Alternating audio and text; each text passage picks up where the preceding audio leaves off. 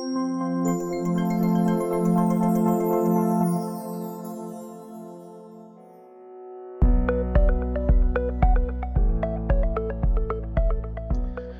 everyone, and welcome to another episode of Higher Expertise. Today we have Flor, Israel, and Austin. How are you guys doing today? We're doing great. Good. It's a rainy day. Doing It great, is. thank It is you. a rainy. I don't know. It's a kind of a weird day. Rainy and It's cold. it's 60, 70 degrees here in Texas, so that's not bad. We take that. Getting ready for the cold weather. So today we have two topics for today. We're gonna be talking about the Ryuk ransomware, and also we're gonna be talking about a little bit about consulting. So let's kick this off real quick. Let's talk about the ransomware. The Ryuk, I think is how you pronounce it. We don't even know how do you pronounce that. So let's talk about that. It's a $1 billion business. It's a very dangerous business. It's taking companies as hostages. So let's start with the basic, guys. What exactly is the Rajuk? If that is how you pronounce it, which I believe it is, we did research. We did some research, and I think it's the Rajuk. What is the Rajuk ransomware?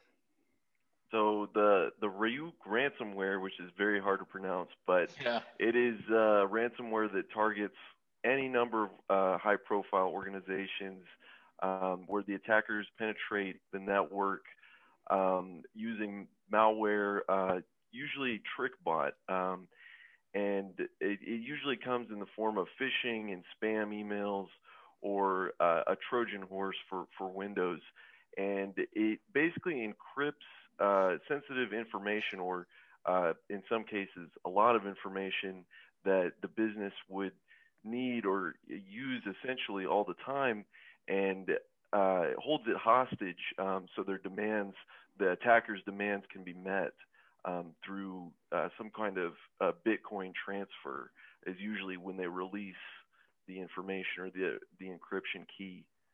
Mm-hmm. And who do they target? Flor, who do they normally target? Who have we seen that they normally target? Well, high-profile companies such as government companies, some health companies as well. School Just districts. about pretty much. These guys they do their research. You know, these guys they know who they're targeting. Um, Especially if they know they have a pretty good managed services team or a pretty good consulting team, they might know this a little bit harder for them. So usually they go for the vulnerable people that they know they're going to be able to take hostages as hostage easier. Yeah. But And they normally build a profile on the targets, right? So they spend a little bit of time. These people are very intelligent people that are targeting specific industries and targeting specific victims, right? They will go out there and build a profile of the organization. They will understand how much revenue they have and how much they can charge, and then target them based on their ability to pay. So they're not going to target you or myself or people that are just the individuals because they know they're not going to be able to pay millions of dollars. But they do target, they do their homework on the targets that they're targeting, and they will try to figure out, financially how well they're doing. They will also pick specific industry, like Flor mentioned. They tend to pick government entities and healthcare a lot, but we've also seen it happen in organizations that have a ton of subscribers. I forgot which one was the company. Garmin, I think, is one of them that has a lot of user subscribers that they were targeted. And so they build a profile of their victims, and then they go after them. Let's talk a little bit of how they come into the how do they organization. deliver it? Yeah, how do they deliver it? But before that, I do have a question. What I know there's a lot of things. You just said they pretty much build like a portfolio about that organization. A profile. a profile, I should say. Yeah. So how do you consider, picking back on what I said earlier, how did they determine that X company is vulnerable? What makes a company vulnerable for people like that? Well, I don't think that they necessarily target vulnerable companies. I think they target companies that have the ability to financially They have the sustain, cash. that has a cash. And then they find vulnerabilities, right? They will target different departments. They will target, shipping or support or marketing or some department that they know can be vulnerable to phishing attacks.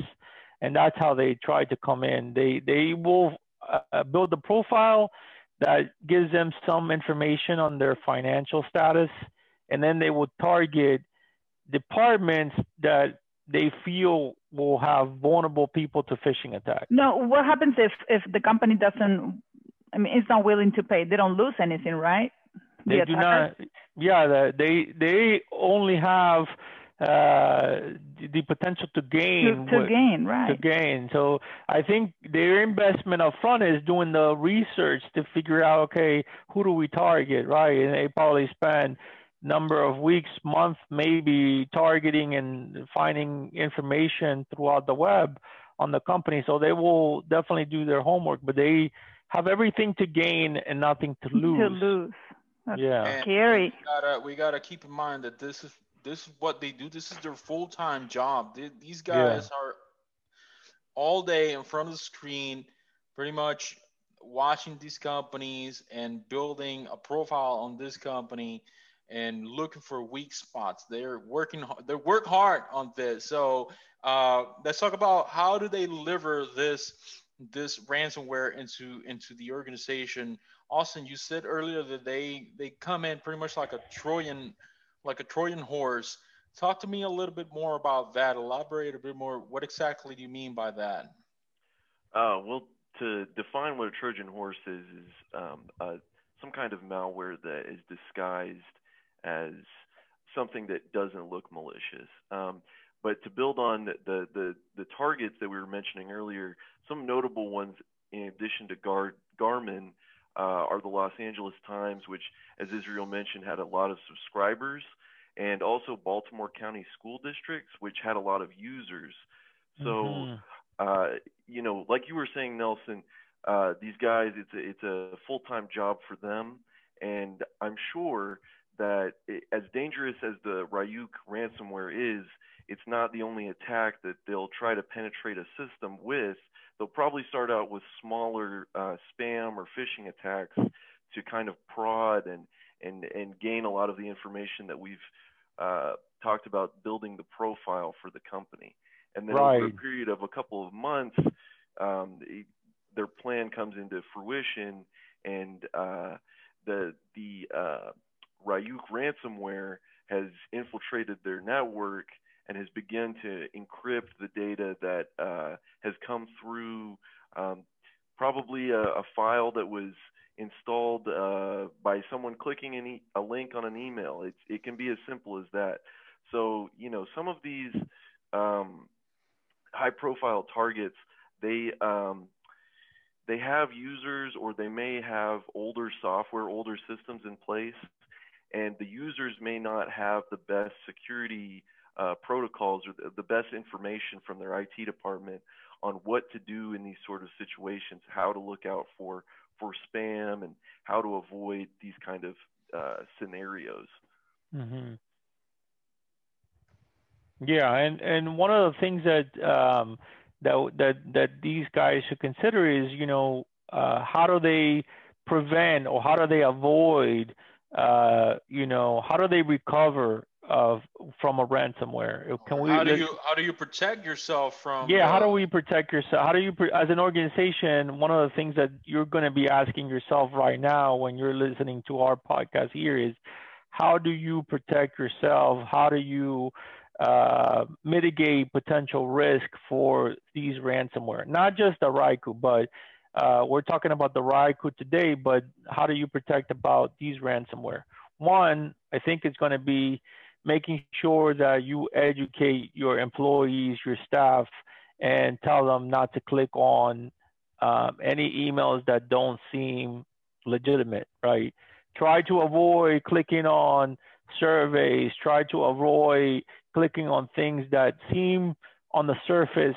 Are you getting an invoice from QuickBooks, or you're getting an invoice from another company? All of those things can seem like they're non-malicious, but essentially they're being sent to you to probe and try to build a profile of those employees within the organization so they can know who's clicking on those. There is no decryption key if you didn't create the virus, right? So you have to pay for the decryption key in order to get decrypted. And in some cases, that decryption key doesn't even work or decrypt all the files because it has mutated or has changed or the time has lapsed. So they give you a certain window on when you can do it. They target a specific date and they target a specific day for you to get the key. If you miss those windows, you won't be able to decrypt. So the only way to get your data back is to restore from some previous backup. Hopefully, you have a recent backup and you don't have to recreate a whole lot of data. But in most cases, what we generally see is they're able to recover up to a specific point in time and then recover or recreate the data that's beyond that certain point. So let's say, for example, your latest backup is Monday at 5, and you're at Tuesday when you realize that you got hit. You're going to lose a day of data, and your users are going to have to recreate the data, but you were able to recover up to Monday. And so that gives you a point in time where you have recovery, and then you're going to have to recreate some of that data with your users. The disruption is massive, right?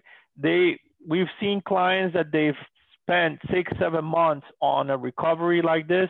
We've seen clients that have been able to recover in weeks, but it's a massive impact to the organization, and the demands for the decryption key are sometimes in the thousands, if not in the millions of dollars. While there is no decryption for the ransomware, this September, the U.S. Cyber Command organization launched a counterattack to disconnect TrickBot, which was the malware we mentioned earlier, from a number of internet servers. And Microsoft also launched a trademark law on disrupting Ryuk botnet. So there is some fight going on this year to offset what damage has been caused. Mm-hmm. The other thing the history of the actual virus is believed to have started somewhere in Russia or China, Asia, and Russia, but they can't pinpoint exactly where the Ryuk has started and what organization has pushed it through, but it's in the millions of dollars. But this brings us to a good point about having a good partner to help you recover from these things, right? We provide managed services to organizations, and we encourage you to reach out not just to us, but to whoever you believe could be a good partner to you to help you recover from these critical events, because they create a ton of disruption for your organization. And if you don't have a good IT strategy in place, you will feel the wrath of, a virus like the Ryuk.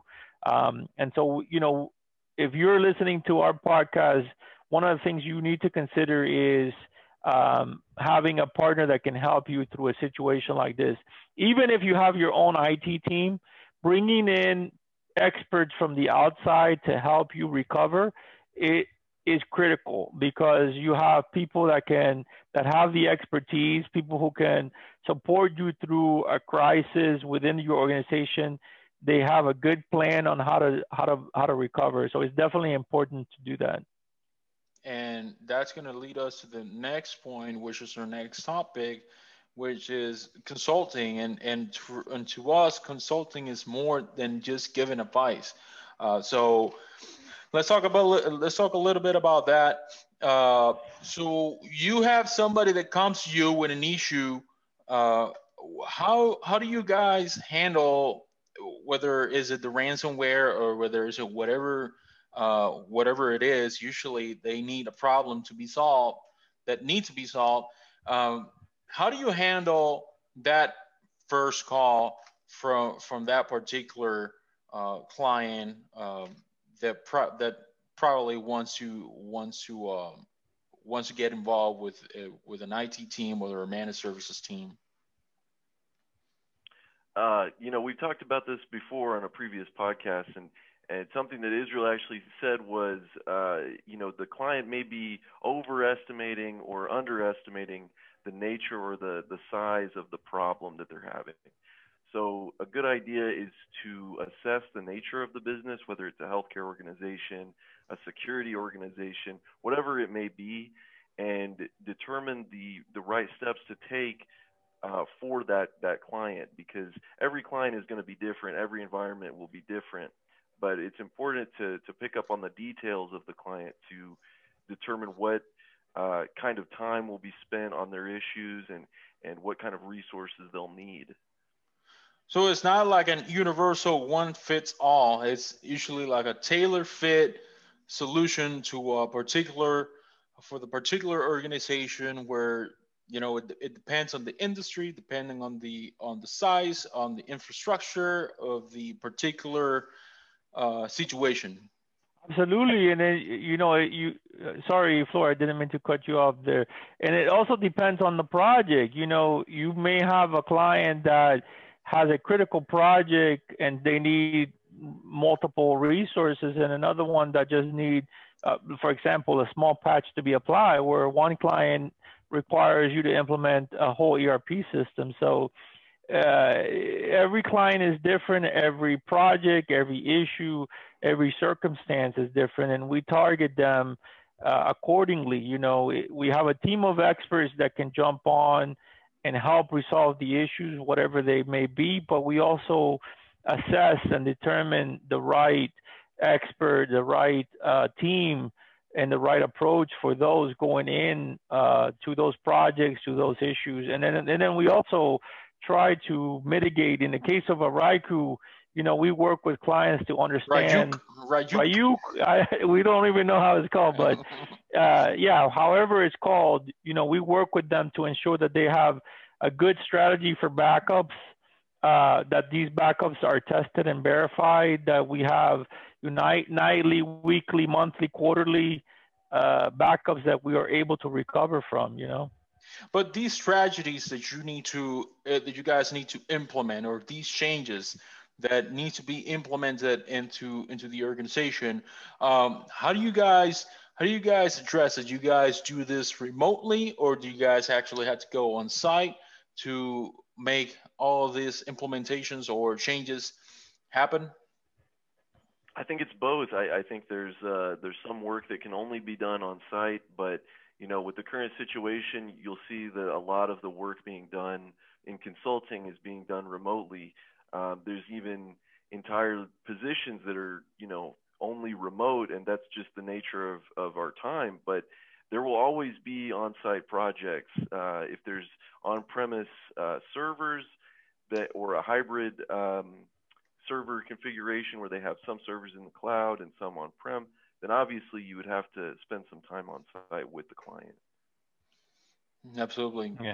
And Israel, you were going to say something? I'm sorry. Yeah, I was going to say, there's some, we provide support for things like phones and mobile devices and things like that, right? So laptops, like Austin mentioned, those things require you to touch them. Even if you try to provide some support, you have to be on site to be able to physically set up a device and things like that, right? So it's a combination, like Austin just mentioned. I just wanted to reinforce that. Right. And to wrap it up, one of the things that we also say here is build consensus and commitment. So how do you guys build consensus and commitment going into an organization with a particular issue? Yeah, I think with regards to commitment, we're committed to helping our clients through issues, through support, through ongoing situations, right? So our commitment to them is that we will have the right experts, the right team, and work with them. One of our marketing motto is we work with you to make sure that you get the right support, right? So we get the consensus by working with the individual departments, the individual managers, the people on the front line at the clients. But we also are very committed into whatever strategies they put in place, right? If we're working with a healthcare organization, we know that patient is key and number one and front and center. When we're working with a manufacturing organization, we know that getting shipments out the door is front and key, you know? And so we understand the different industries that we're in. We understand the verticals that we're working, and we get consensus from the people that we're working with. That's how we do it. That's what we're able to do it. Absolutely. And just to add to that, you know, working as a team with the client, making sure that, you know, you're communicating with them as a partnership rather than two individuals working together, and also being reliable and giving the client 100% of your attention is invaluable to them, because you know, there are some times where you have to deal with things externally, but as a consultant, you want to make sure that the client knows where you prioritize your work, and that's for them. All right, guys, so let's wrap it up. Great topic. Thank you guys for being here. I'm going to let you go. It's Friday. At the time that this podcast is being recorded, it's Friday. So if you're listening to this today, hope you have a great weekend. If not, please follow us on social media. We are on Spotify, Spotify and Apple Podcasts. Follow us on Instagram, LinkedIn, Vimeo, and YouTube. Go to our website. We have consultants there to answer your questions. If you have any questions or you need help or support, reach out to us. We'll be more than happy to get in contact with you and support you and educate you in whatever you need.